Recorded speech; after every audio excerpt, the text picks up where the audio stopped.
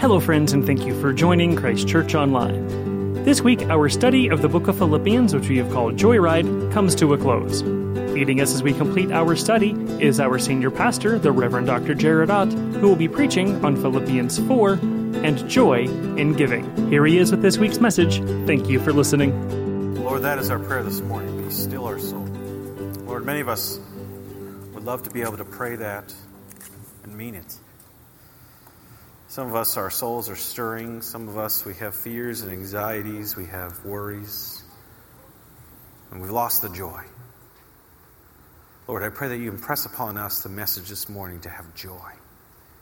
Lord, that we can be still, we can have peace despite the circumstances, despite what's going on around us. We thank you that Paul was able to say that with full confidence and assurance. He was able to have peace because of who you are and what you've done and what you promised to do. So, Lord, I pray that you impress upon us that same feeling of peace this morning, that same feeling of joy, knowing that you're in control. We thank you for what you teach us in your word. Be with us now in the moments ahead. I pray that my lips are your lips, my heart is your heart. And we aren't just hearers of the word, but we'll be doers of it as well. That we can walk out of here with joy. And I ask all this in your precious and holy name. Amen. Well, good morning. We are finishing up our series here called Joyride, a trip through Philippians. And I hope that you've been able to follow along with us, read Philippians along with us throughout our time together. Philippians is so full of so many great promises and truths. And I thought it's fitting that we call it Joyride because if you've ever been in a car just for fun to go through, to have joy, that's what Philippians is. It kind of takes us through a journey that we can have joy despite the suffering that we have, despite what's going on around us, that we can have joy in our unity, joy in believing. And this week we look again, joy in giving. And there's really a lot to this passage that we just read. That was just read to us there in your service sheets. I started at verse 4 because verse 4 is really the sum up of all of Philippians. If you've been with us, you know that we've done series and book studies from time to time. We try to focus and key in on that one verse. And that one verse in Philippians is Philippians 4, verse 4. Rejoice in the Lord always. I will say it again, rejoice. Say that with me. Rejoice in the Lord always. I will say it again, rejoice. That is the key to Philippians. You know, the Philippian church needed to be reminded to have joy. I looked at that verse, and throughout the past few weeks, I'm reflecting on the book of Philippians. I find it striking that verse is a command, isn't it? A command to have joy. It's tough to do, though, isn't it? You know, I was thinking this week that if you have kids, if any of you have kids, you command them to do things, right? And sometimes we, as parents, say some off-the-wall things trying to force our children to feel a certain way, right? Eat those vegetables and you'll like them, right? You will sit there and eat those vegetables and you will love them, right? You better stop crying or I'll give you something to cry about, right? I've heard that one many times growing up, right? Or the worst pain for siblings. You'll hug your brother and you'll love him, right? You say you're sorry and you love him, right? We command them to do certain things, to have certain emotions. I remember being some time ago on vacation, if you've ever taken kids on vacation. And I remember being in a place, and as it was, we got to get up early to travel. And the kids were tired by the end of the day. It was late afternoon. It was very hot. It was in the mid-90s. Everybody was hungry and tired. And I remember very clearly my daughter, who was very young at the time, I think she was 4 or 5, she was crying. And I remember looking at her and I said, I spent a lot of time and money to get us here, right? You better stop crying and start enjoying this, right?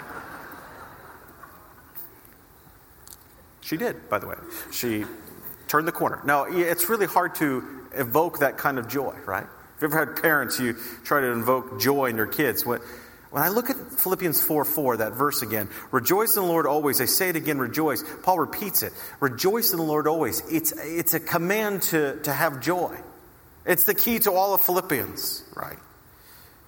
So I started thinking this week, how can we be commanded to have joy? How can you tell someone to have joy when you go through life, when there's pain, there's trials, there's anxieties, there's fears, there's suffering, there's grief? How could you command somebody to have joy?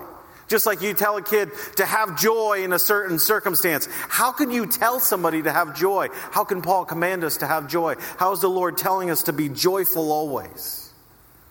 Until I realized that joy is not a feeling. Joy is a deep down confidence that God is in control of everything for the believer's good and for his own glory. You see, when we go through life, we think that we need to have joy. And that joy is going to come in a variety of ways, whether it's in our vacation that we're going to have, or the cars that we have, or our relationships that we have. Joy is not a feeling. It's a deep down confidence that we have. Therefore, that we can say, all is well. You know, Paul was in prison when he wrote this. Paul was suffering in a variety of ways. The Philippian church was going through a variety of trials, and he's reminding them to have joy. The joy isn't something that's a superficial laugh joy. It's a deep down confidence that God is in control of all things. You can't command someone to have joy. But you can remind them that God's in control, and from that stirs up joy. You know, it's not joy, as we've seen throughout this book, in suffering. Pastor Jamie, when he spoke about suffering, talked about the pain in his back. There's no joy there. There's no joy in the pain. There's no joy in wickedness. There's no joy in misery, sorrow, or death. There's no joy in those things. When we look on the news and see all the heinous things going on, there's not joy there. You think, well, how can we have joy? Joy is a deep down confidence knowing the Lord's in control, and that's what stirs joy. Joy is also not found in other people. Relationships, our husbands, our wives, our spouses, our boyfriends, girlfriends, our children, our fiancés. Why? Because they can change. People are human. They can disappoint.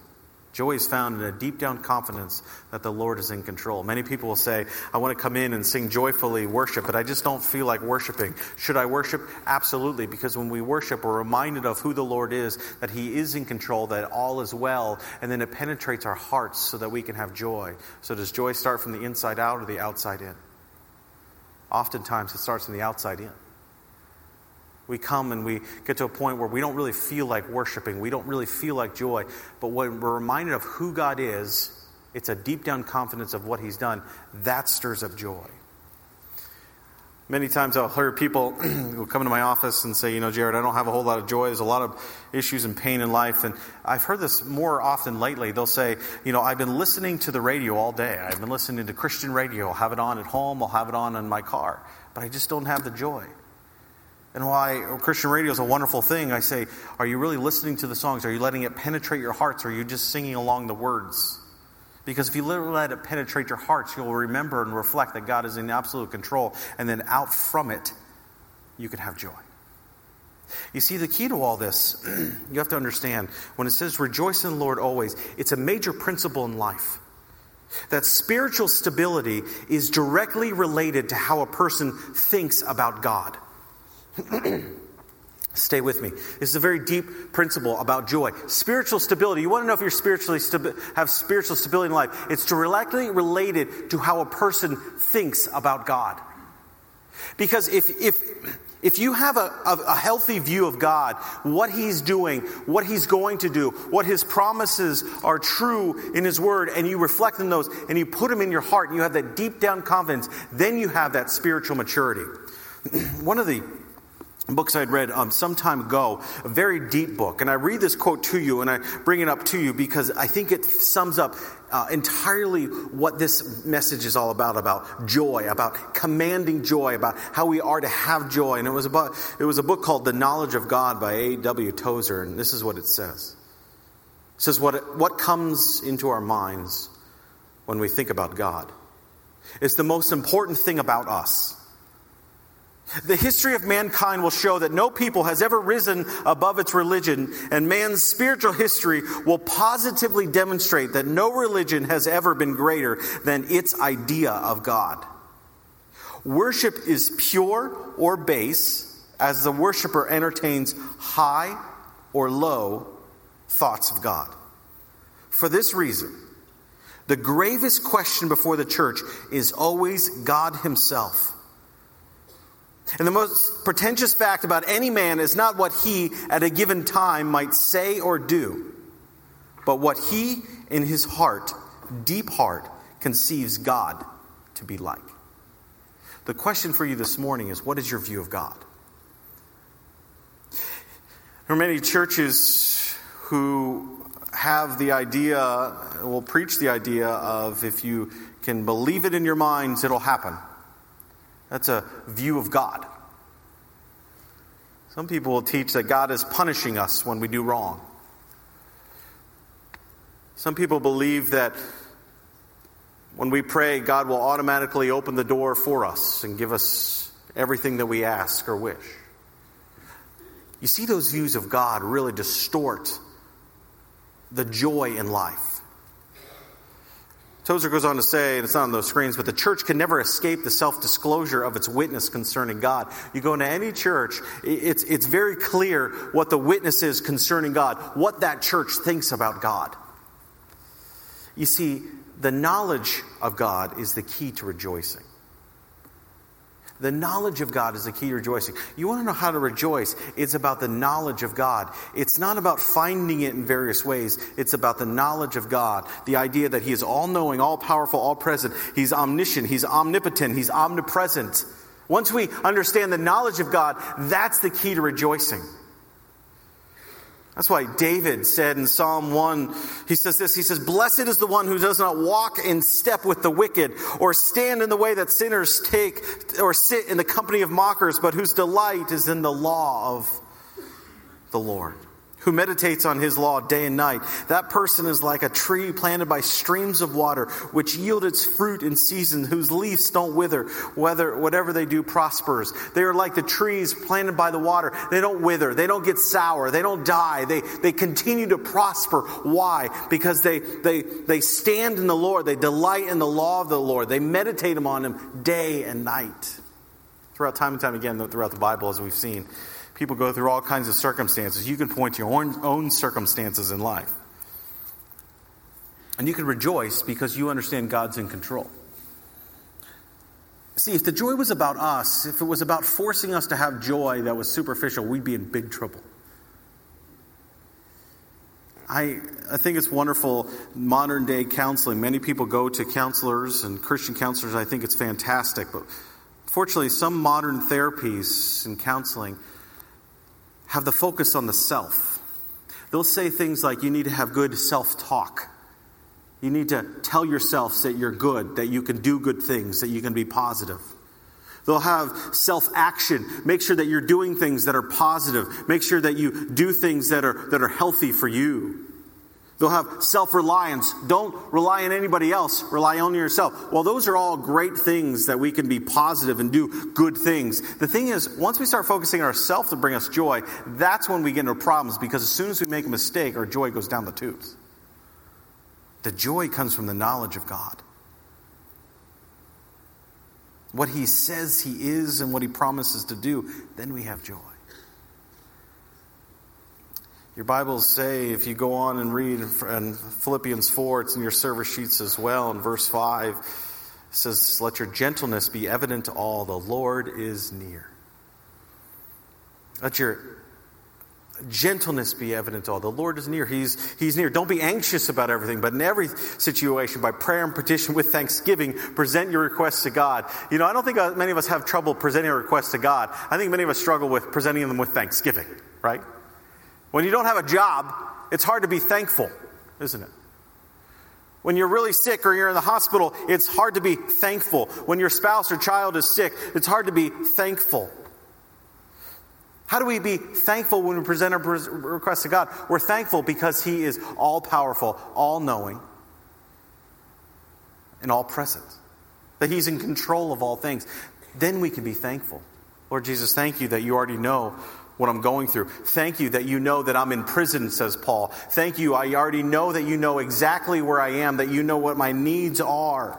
It says, don't be anxious, but in everything, by every situation, by prayer and thanksgiving, present your requests to God. And the peace of God, which transcends all understanding, will guard your heart and mind. I love that little phrase there. Transcends all understanding. Why?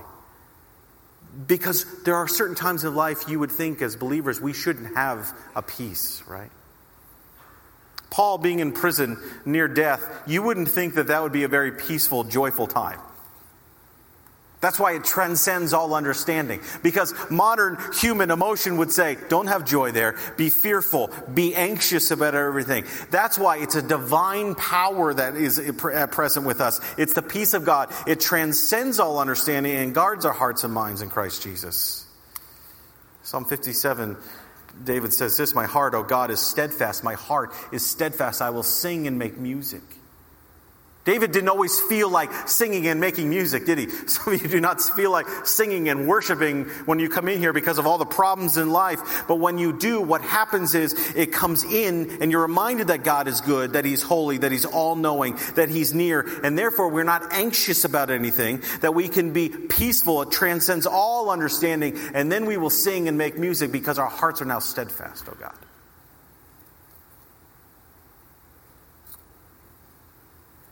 Paul goes on to say in verse 8 in your Bibles, it says, whatever's true, whatever's noble, whatever's right, whatever's pure, whatever's lovely, whatever's admirable, if anything is excellent or praiseworthy, think about such things. Let me ask you a question. What things in life are admirable, lovely? What things are true? What things are right? In a world that's constantly changing, in a world that people hurt, in a world where relationships fail us, in the world where jobs fail us, where our bodies fail us, what things are true, what things are pure, what things are lovely? It's not the vacation that we're about to go on. It's the words of the Lord written right here. That's what we're to focus on. And when we embrace the true picture of God, we embrace His promises, that's where the joy lives. And that's where we see in the second part of this passage that a joyful person is confident in God's provision. Look at verse 10. It says, I rejoice greatly in the Lord that at last you renewed your concern for me. Indeed, you were concerned, but you had no opportunity to show it. Paul understands that God is going to provide for him in his greatest need. He rejoiced not only in the gift that he received, but he rejoiced in the provision that God had given him. There was no panic, no reason to manipulate. He didn't seek to control things. A confident person trusts God's provisions. That's why if you have your Bibles, you might see in the context of the title there that we give it, Joy in Giving. Why? There can be joy in giving, not because we can see the smile on other people's faces, but because joy is remembering God's provision, and joy in giving is an act of faith. I've shared this story before. I love this story, though. Is the story of the R.J. Letourneau, who was the man who had developed all kinds of big moving equipment, backhoes and diggers, and all kinds of things that you use to move a lot of dirt around. And he amassed a huge wealth because he owned this company. To the point where when he was older, he was giving 90% of his income away and only living on 10%. Yet in spite of that, he was still getting richer every single day. So somebody once said to him, he said, Mr. Letourneau, how is it that you're giving 90% of all your income away, but you continue to get richer? And his answer was classic in relation to his equipment. He said, I just shovel it out, and God shovels it back, but God must have a bigger shovel. Right? That's faith. That's joy on someone's face because they realize in God's provision. Even if you have a lot, you can give a lot, knowing that God will continue to provide. If you have a little, you can give, because giving is an act of faith. Because what? It reminds us of who God is.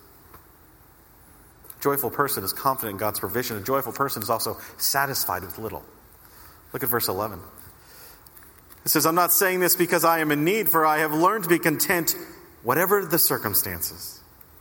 Paul knew that the chief end of man was to glorify God and enjoy Him forever. That's the joy of giving, right? It goes on in verse 19 of Philippians 4, and God will meet all our needs according to the riches of His glory in Christ Jesus. All our needs, not all our wants, but all our needs. Sometimes we have wants and they're not really needs.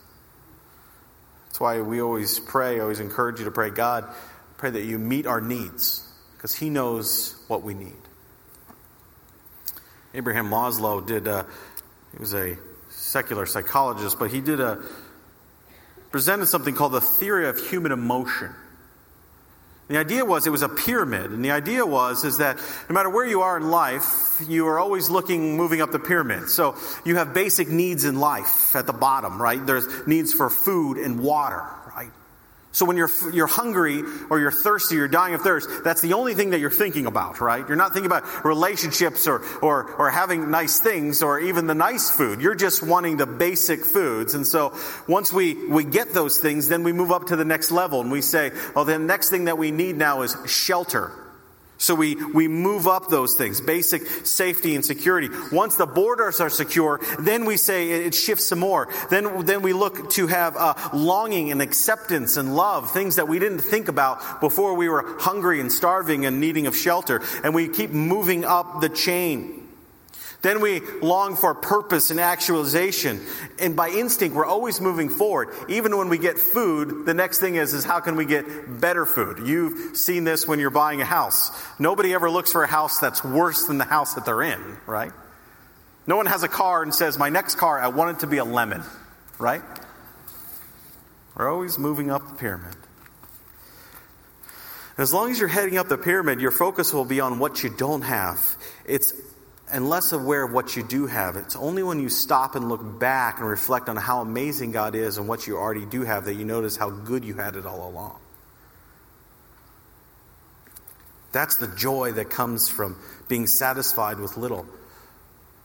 Because you realize God's provided every need that you have.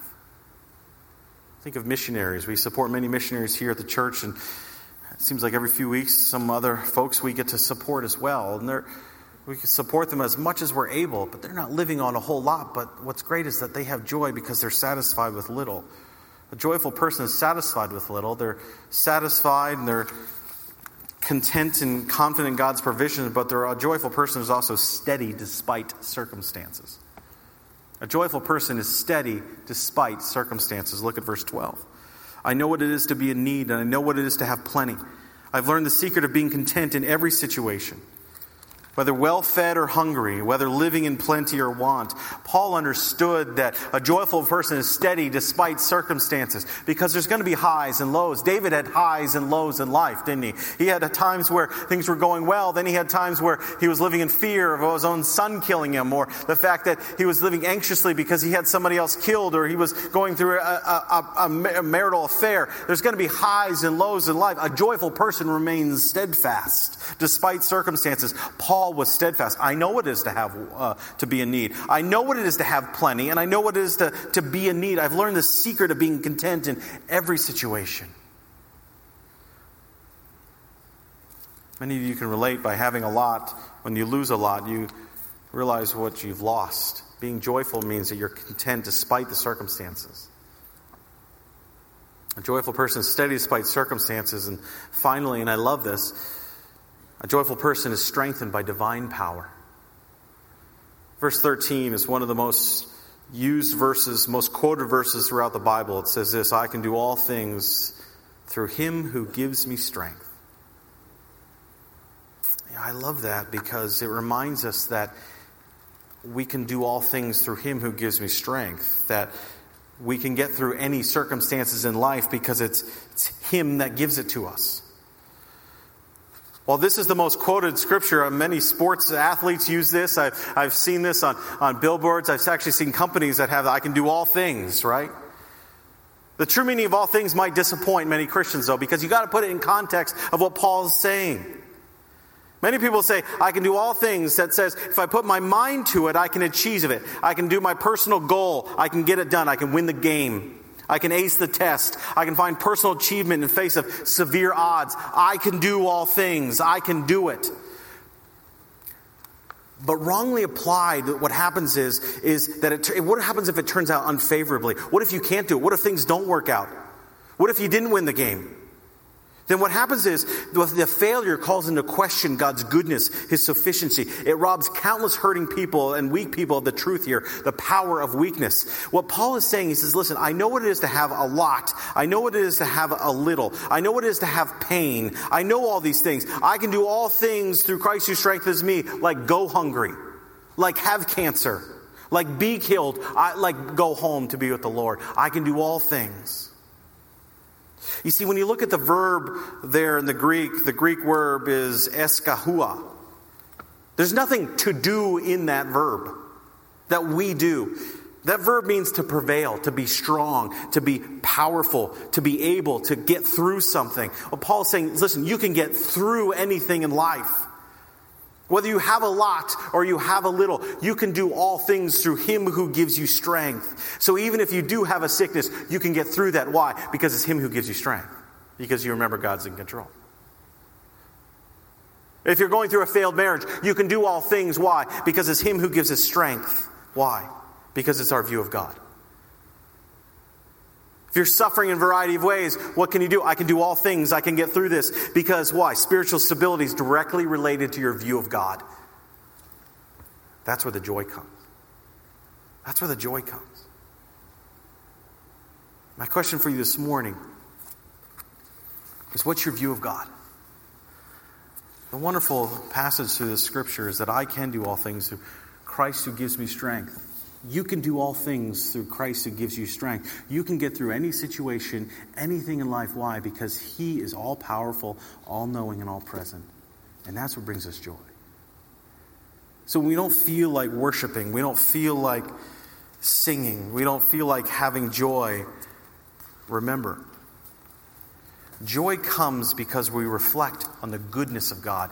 It's a deep-down confidence that He is in control. So when it comes to our giving, we give because we know that God's in control, because He can provide for us, that He's going to meet all our needs. And that transcends all things in life. So what's your view of God? I hope your view of God throughout the book of Philippians, as you remember and reflect, is that God is all-powerful, all-knowing, and that we can have joy in suffering, joy in unity, joy in believing, joy in giving. I hope today, as we sing our last song, that you can have joy as well. Let's pray. Lord Jesus, thank You for the fact that we can have joy. Lord, so many of us are longing for that joy. We're looking for in so many different ways to find joy. I feel like sometimes we're just trying to come up for air.